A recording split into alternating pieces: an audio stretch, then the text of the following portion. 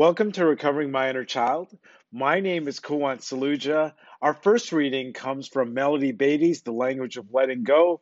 The topic is people pleasers.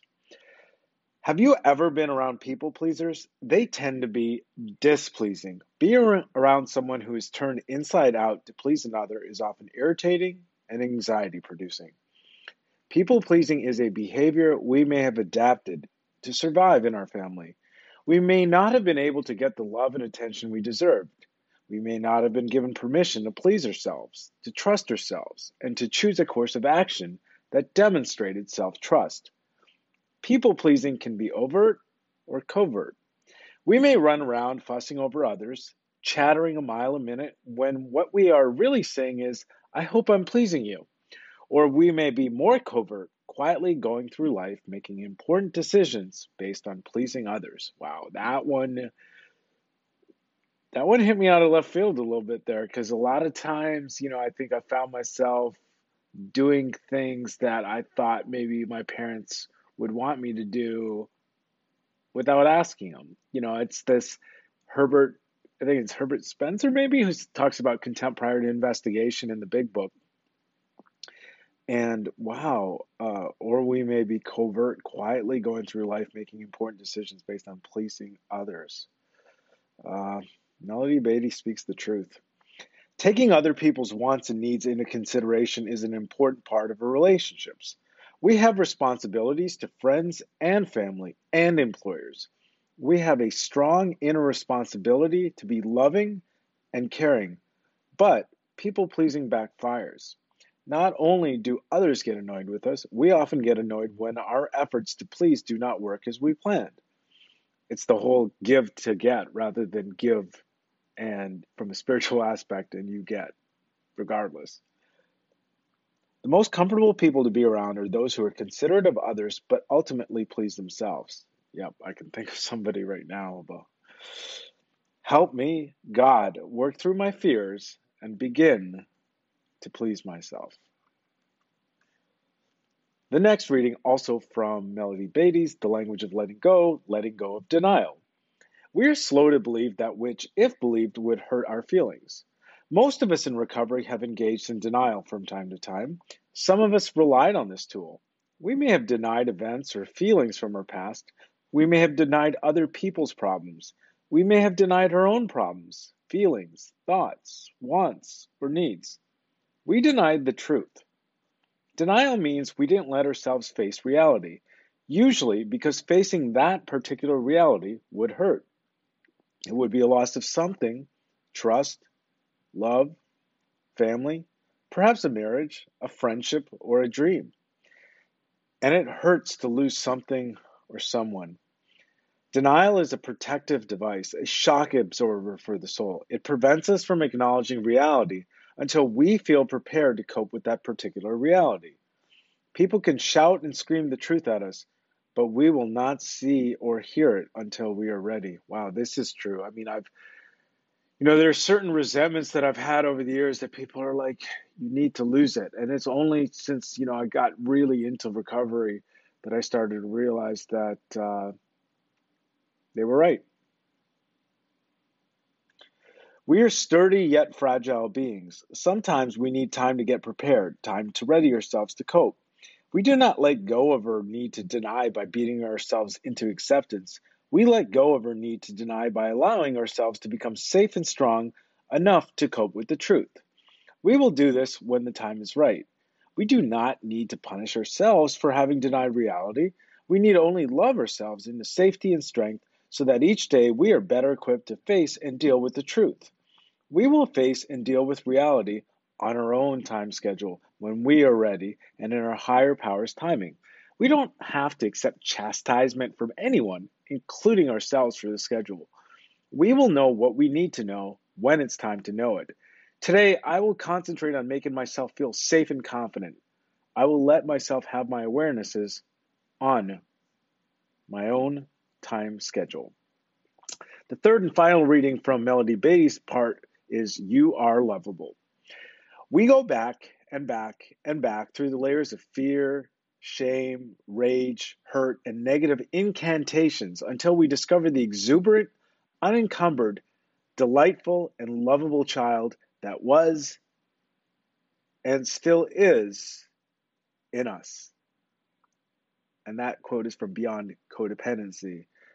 That is happening, and that's a good thing. All of it, the fear, the shame, the rage, and the hope, but also the unencumbered, the delightful, the lovable child. Uh, wow, I'm grateful reading this part. Uh, I'll just read that again. We go back and back and back through the layers of fear, shame, rage, hurt, and negative incantations until we discover the exuberant, unencumbered, delightful, and lovable child that was and still is in us. And if there is a motivation for me to keep going on this journey, it's not a linear journey. Uh, you know, it's basically my podcast says it all. The name, the title, Recovering My Inner Child. Back to the passage. You are lovable. Yes, you. Just because people haven't been there for you, the emotionally unavailable. It's just something like John Bradshaw was talking about.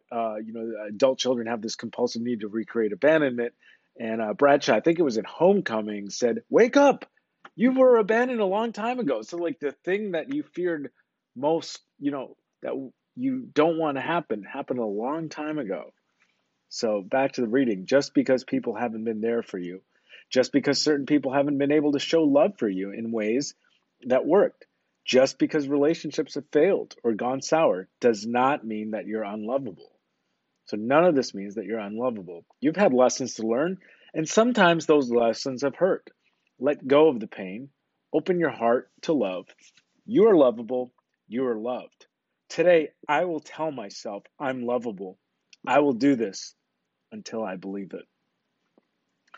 The next reading comes from Strengthening My Recovery, and this topic is recovering victim.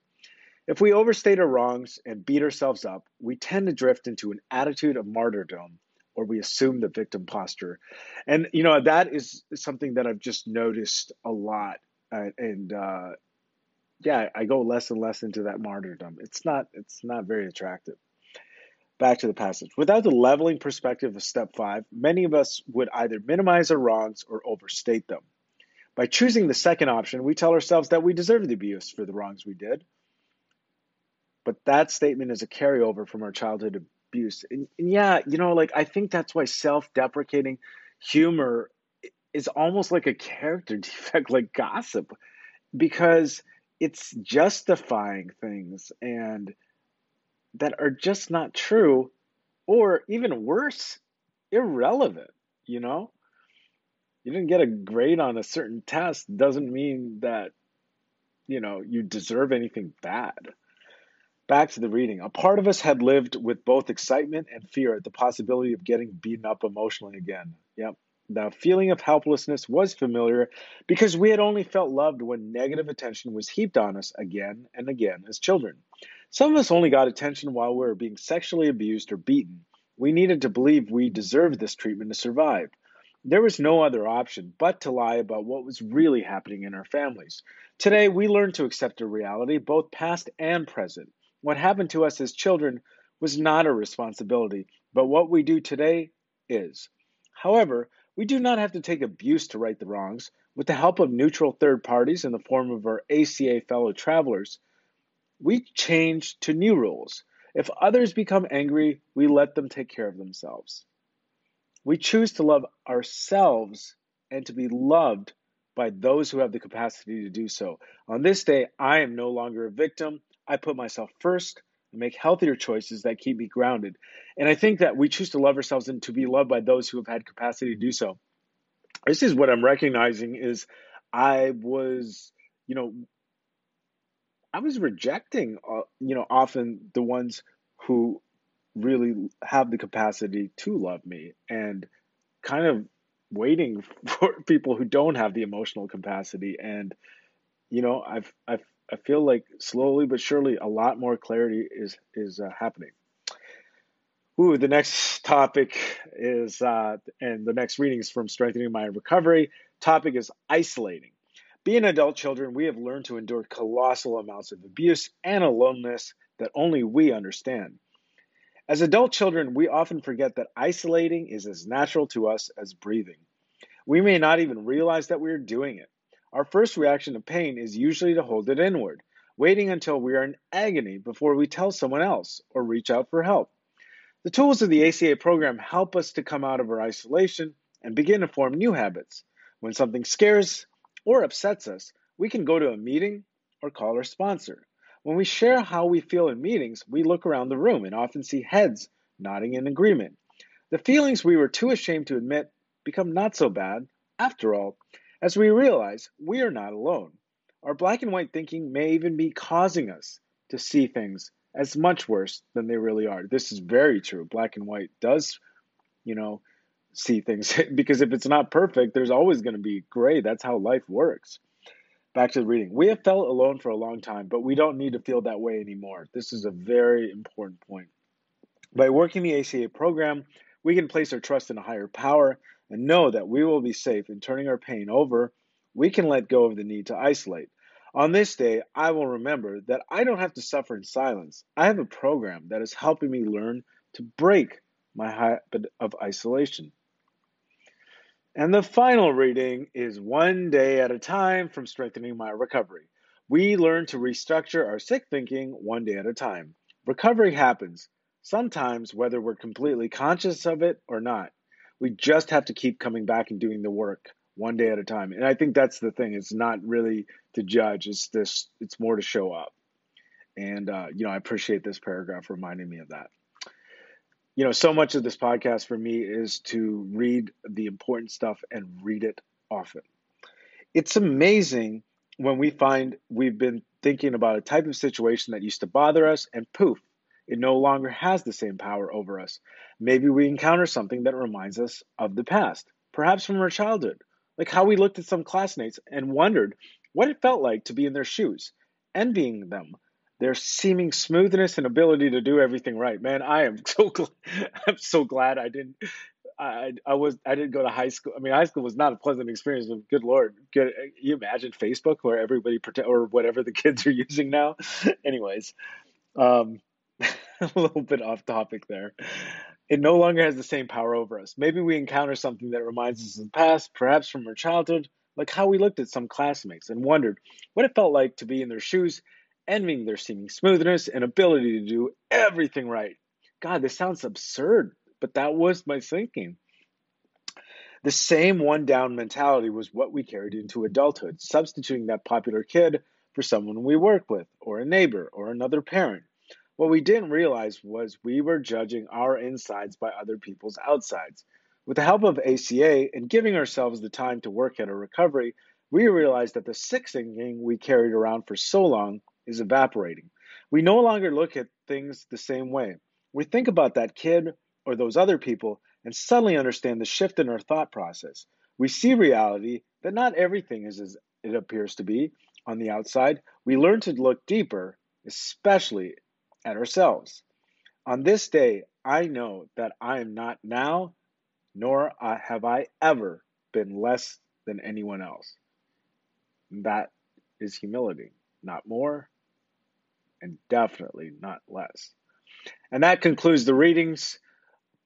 Until next time, this is Kowan Saluja reminding myself to feel my feelings, to pause, because that's where God is, and, as was mentioned several times, to love myself.